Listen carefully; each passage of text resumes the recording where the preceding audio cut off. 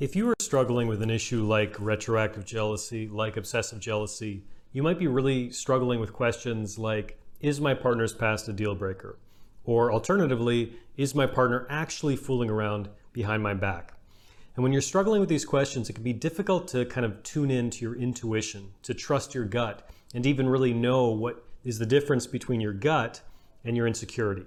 And in today's video, I'm going to share 5 tips that will help you get better in touch with your intuition, that will help you get better in touch with your gut. My name is Zachary Stockhill, and since 2013, I've helped hundreds of thousands of men and women from around the world overcome jealousy and possessiveness in their relationships, overcome retroactive jealousy. If you'd like to learn more about my work, please visit my website at retroactivejealousy.com. And if you've been benefiting from my work on this channel and you'd like me to make more content like this, please take a moment to let me know by clicking the like button below, making sure you are subscribed to my channel, and while you're at it, leave a comment letting me know what you think. I received an interesting email recently from a viewer we'll call M.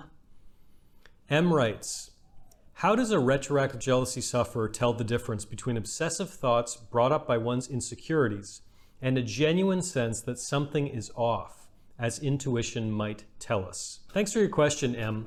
And my sort of gut response, no pun intended, my gut response when it comes to trusting your gut is that there's no real easy answer. There's no real easy solution to this problem. It's interesting. Intuition is a very kind of slippery, ethereal kind of thing. It's difficult to really get your hands around it. You know, people say trust your gut and listen to your gut and listen to your intuition, but what does that actually mean? It can be very, very difficult to really get in touch with our gut, particularly if we're struggling with an issue like retroactive jealousy, as unfortunately you are. Because retroactive jealousy leads to things like depression in some cases, anxiety, obsessive thoughts, relentless curiosity, this can really jack up our emotions and jack up our anxiety, and it can be very, very difficult in these moments when we're feeling really animated to tell the difference between our insecurity and our intuition, what is real and what is not. So that's my first point. I'm by no means the authority on trusting intuition, but I have relied a great deal on trusting my own intuition in my life, trusting my gut, being willing to walk away from certain women, frankly, or certain situations that just felt off, that just didn't quite feel right. And in general, trusting my gut and relying on my intuition in these moments has been a good thing. And I was really thinking about this today. I was thinking about this question all day, trying to really get a handle on, how can we get better in touch with our intuition? My first tip for getting in touch with your gut, getting in touch with your intuition, is to spend more time in quiet solitude. Now, both of those clauses are really, really important. So number one is quiet. We live in an era, in an age, which we're bombarded by noise, by constant pings on our phone and people trying to get our attention and advertising and billboards and music playing in shopping malls. And there's all this constant noise in our lives all the time. And many people go their entire lives never really escaping the constant din of modern life. They go home and they're immediately watching television, or they're immediately texting someone, or they're immediately talking to their partner, or they really have very few moments in life which are genuinely quiet. And when you put yourself in places, in situations, in moments that are quiet, you'll find that interesting things kind of bubble up to the surface, whether it's thoughts or fears or insecurities or questions you might have. In general, I think that the only way we can really get in touch with our intuition is by tuning out the rest of the noise from the world. And the easiest way to do this really is to find quiet places. So for many people, this can involve things like going out into nature by yourself. I didn't mention the second clause that I mentioned earlier. So not only finding a quiet place, but a quiet place where you can be alone. Again, many people are rarely alone. And by alone, I mean physically alone. I don't mean single necessarily. I mean physically alone. In the woods where there's no one else around them for 10 or 12 miles. Taking a walk down a street which they don't usually walk down, completely by themselves with no earpods, no music or podcast going in their brain, just complete quiet, complete solitude. That's probably my biggest tip. Spend more time in situations, in places that are quiet and where you can be genuinely alone. And you want to do this, you want to incorporate this into your life as much as possible, because you'll find often in life the only time you can really think clearly is when it's very quiet and where you're alone. My second tip, if you're struggling with this question of maybe you're wondering if you can trust your partner, you're wondering if maybe they're cheating on you, you're wondering if their past is a deal breaker. My second tip is to spend some time thinking about external life circumstances that could be impacting your judgment, that could be impacting your thinking. For example, I went through a period a couple months ago, a really intense period of, I won't call it insomnia, but I had a period of several weeks, maybe a month, where I was really struggling with sleep. I was really very rarely getting any sleep at all. I was waking up during the night quite often, and my sleeping patterns were all messed up, and I was just exhausted for most of the day. I'm one of those people who really needs his sleep. I've always been slightly envious of those people who can get 3 or 4 hours of sleep and the next day you can't even tell. I'm not that person. I need my sleep. And I was struggling with some challenging emotions, shall we say, during this period.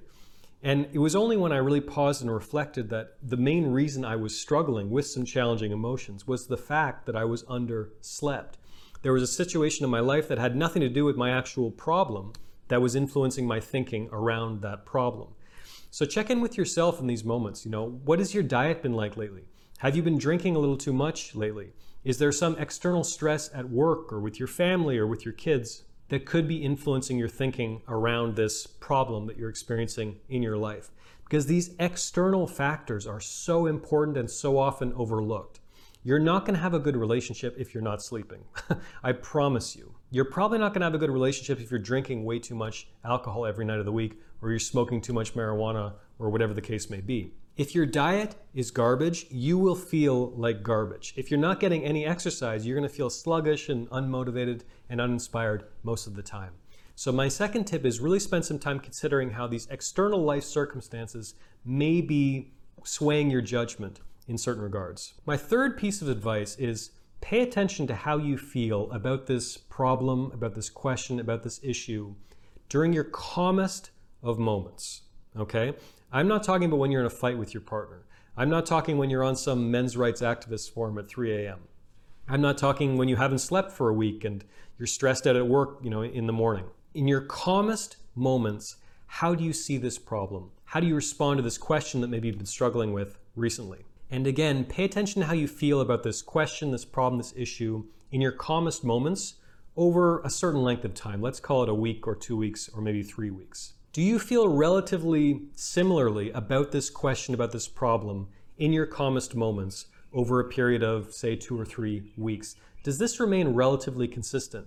Whatever answer you're coming up with to this question that you're wrestling with, is that answer remaining relatively consistent in your calmest moments over a period of 2 or 3 weeks?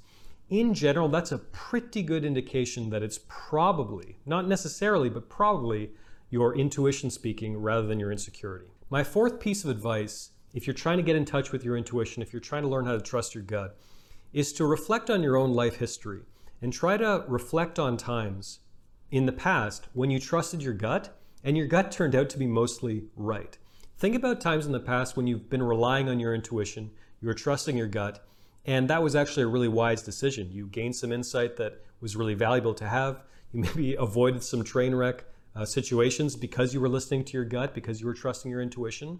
Ask yourself what your own track record is like during those times when you have trusted your intuition, when you have trusted your gut. And try to note any similarities and or differences between those situations in the past and your current quandary, your current question, your current problem. Reflect on your past history, your track record of trusting your gut. Reflect on how that's gone for you and try to apply whatever lessons you can from your past to your current situation. And finally, if you come to some kind of decision and you're really clear about it and you really feel like this is the truth, this is the reality, this is what I need to do, whether it's related to retroactive jealousy. For example, let's say you come to the decision, you've followed all my guidelines, and you finally come to the decision that, you know what, my partner's past, there are genuine red flags in that. There's a genuine track record of dishonesty, of disloyalty, whatever the case may be. I need to leave my partner. My piece of advice, my final piece of advice, is basically to sleep on it. We've all heard this advice, right? You make some decision in life, sleep on it. Give yourself 24 hours.